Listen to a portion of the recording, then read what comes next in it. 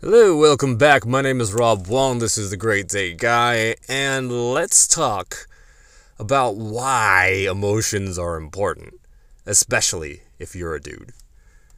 Now, if you are a dude and you're listening to this podcast, you've probably been trained and conditioned your entire life to believe that emotions are for goyles and they're not cool. They're going to make you less attractive. And I'm here to tell you that you're fucking wrong.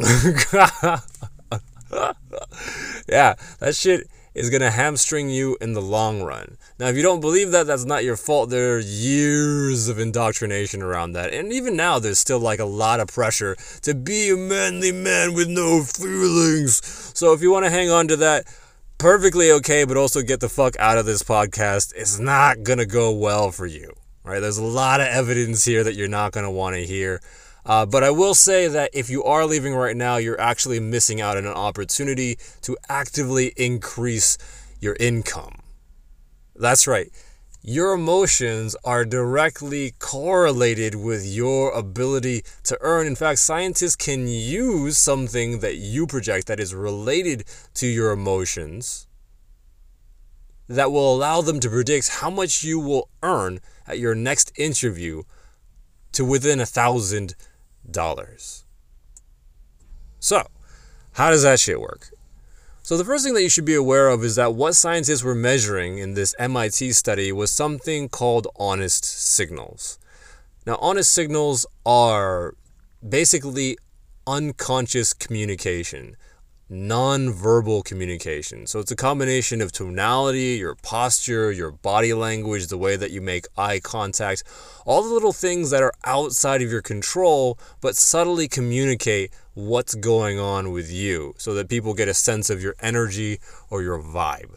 Now, if you run into someone that claims to be able to read energy or auras, most likely that's what they're reading. They're reading your honest signals. Now, another way to talk about that is affective presence, which is, again, related to charisma. And affective presence is very similar, right? It's the same idea, except it's talking about how we impact other people. Now, if you have positive affective presence, then that means when people are around you, regardless of whether they're sad or happy or depressed or frustrated, eventually they end up feeling pretty good, like happy around you, like positive emotions. If you have negative affective presence, and I think we've talked about this before in a previous podcast, then those people will end up feeling like trash around you, and therefore, unbeknownst to them, they'll subtly have this draw to be away from you. They're not going to notice it, but they're going to become uncomfortable around you and eventually leave, and they're not probably even going to be sure why that happened. Now, when this becomes a problem, obviously it's a big problem because it affects not only dating, but the offers and opportunities that you receive in your life. Right? Because people determine the offers and opportunities that you receive in your life, unless you already have it made and you have a shit ton of money and you're just relying on the stock market. But even then, understanding people is critical because people are the ones who control the stock market, right? As Reddit has demonstrated, when you get enough stubborn-ass people to invest in even a garbage stock, eventually it skyrockets. So people control your ability to be wealthy and successful, and what people respond to is actually emotions, hence affective presence. So you can't control the honest signals that you broadcast directly, right? Not in the same way that you can control whether or not you're breathing, right? You have the ability to actively take over that system. Now, when you're not paying attention and you're still breathing, that's your unconscious mind taking over. And that's the same system that's responsible for your affective presence. So, how do you grab control of this?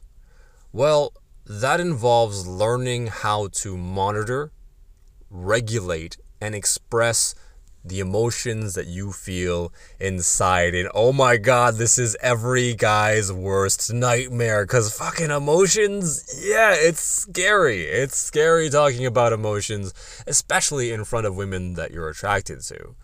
Now, the good news is that when you get really good at this, you immediately enter a new echelon of achievement when it comes to dating. Dating becomes natural, easy, effortless. Your ability to connect with other people becomes effortless, because at the core of how we decide what we decide are emotions once more. Now, we've talked about this several times on this podcast, but just for good measure, I'm going to kick this dead horse one more time. We can't make decisions if the emotional centers of our brains are damaged. So, take the case that if you are not triggering the proper emotions in people, they're not choosing you, period.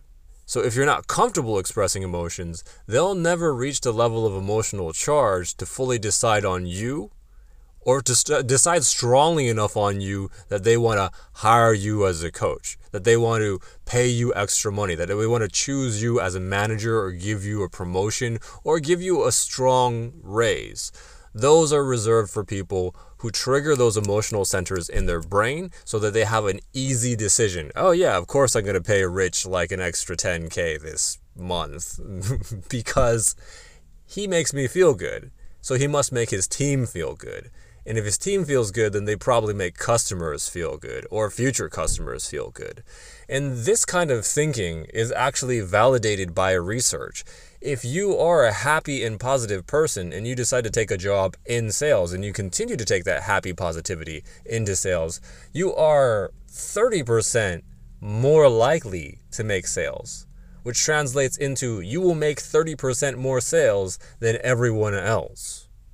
So if you've been wondering why you might continuously end up in the friend zone, if you've been wondering why people seem to not want to stick around you when you're around them in a community context, so whether you're at a bar or a club or a party or just hanging out with a bunch of folks at the beach and people naturally just kind of drift away from you, this is what's missing.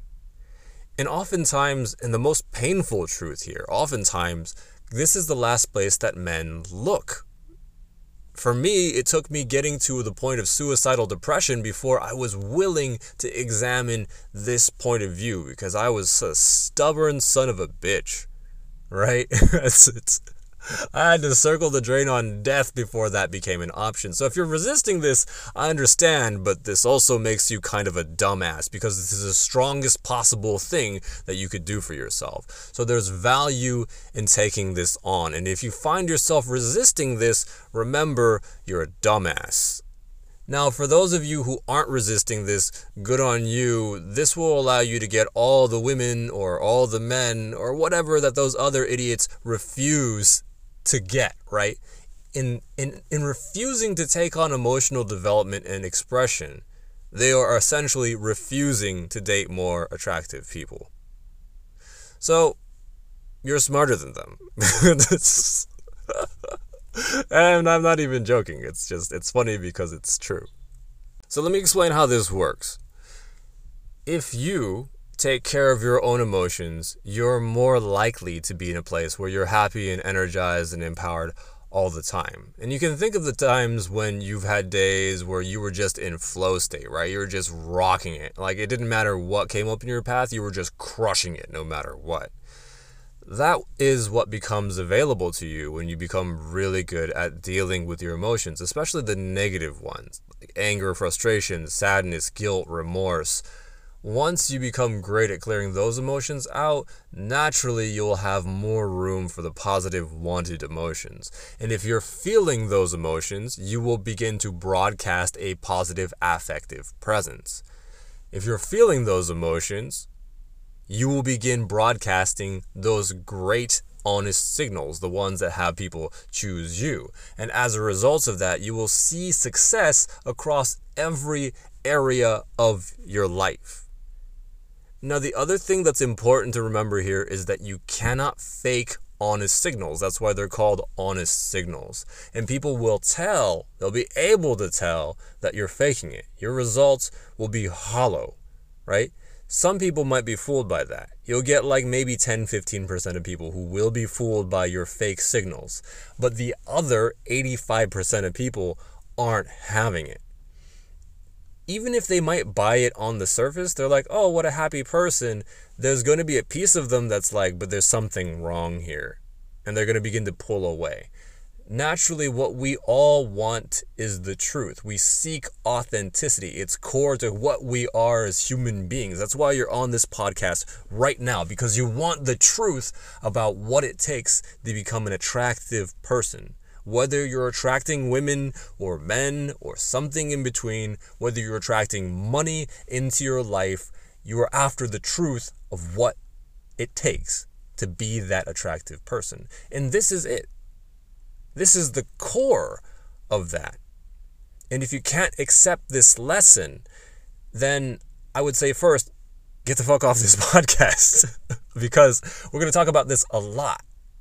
And second, you're really hamstringing yourself by missing out on this opportunity. One of the things that I've begun to notice and really dig into as a coach is this idea that the areas that we are the most resistant to happen to be the areas that we are most likely to grow in, right? It's in the darkest corners of our minds, the areas that we refuse to explore, that we have the greatest gains. That's where the treasure is because we haven't looked there yet. So likely if you're stuck right now, if you're frustrated right now, if you keep banging your head into the same wall, your answer is going to be in the dark corner of your mind where you have refused to take a look. And for a lot of guys, that's emotions. So, you know what to do. This is the Great Date Guy podcast. My name is Rob Wong, and if you got something out of this fucking podcast, then rate it. Give it a rating. I don't care what kind of rating you give it. Leave a comment. Send me a voice memo. Let me know how this is landing for you. And as always, I'll catch you next Thursday, 8 a.m. Pacific time. Thank you so much for listening and being here. Love you. Goodbye.